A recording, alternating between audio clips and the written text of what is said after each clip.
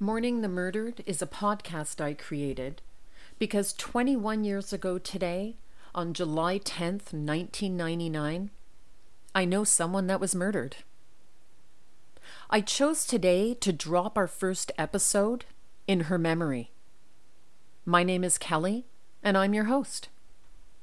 We lived around the corner from each other and went to the same community activities. Our children went to the same neighborhood organizations. She was a good mother and an active member in our community, and a law-abiding citizen. We lived in a small, safe town.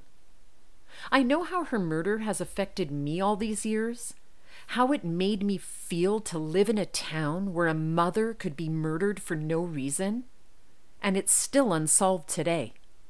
It caused confusion and fear. How could someone just be killed like that? But you know what?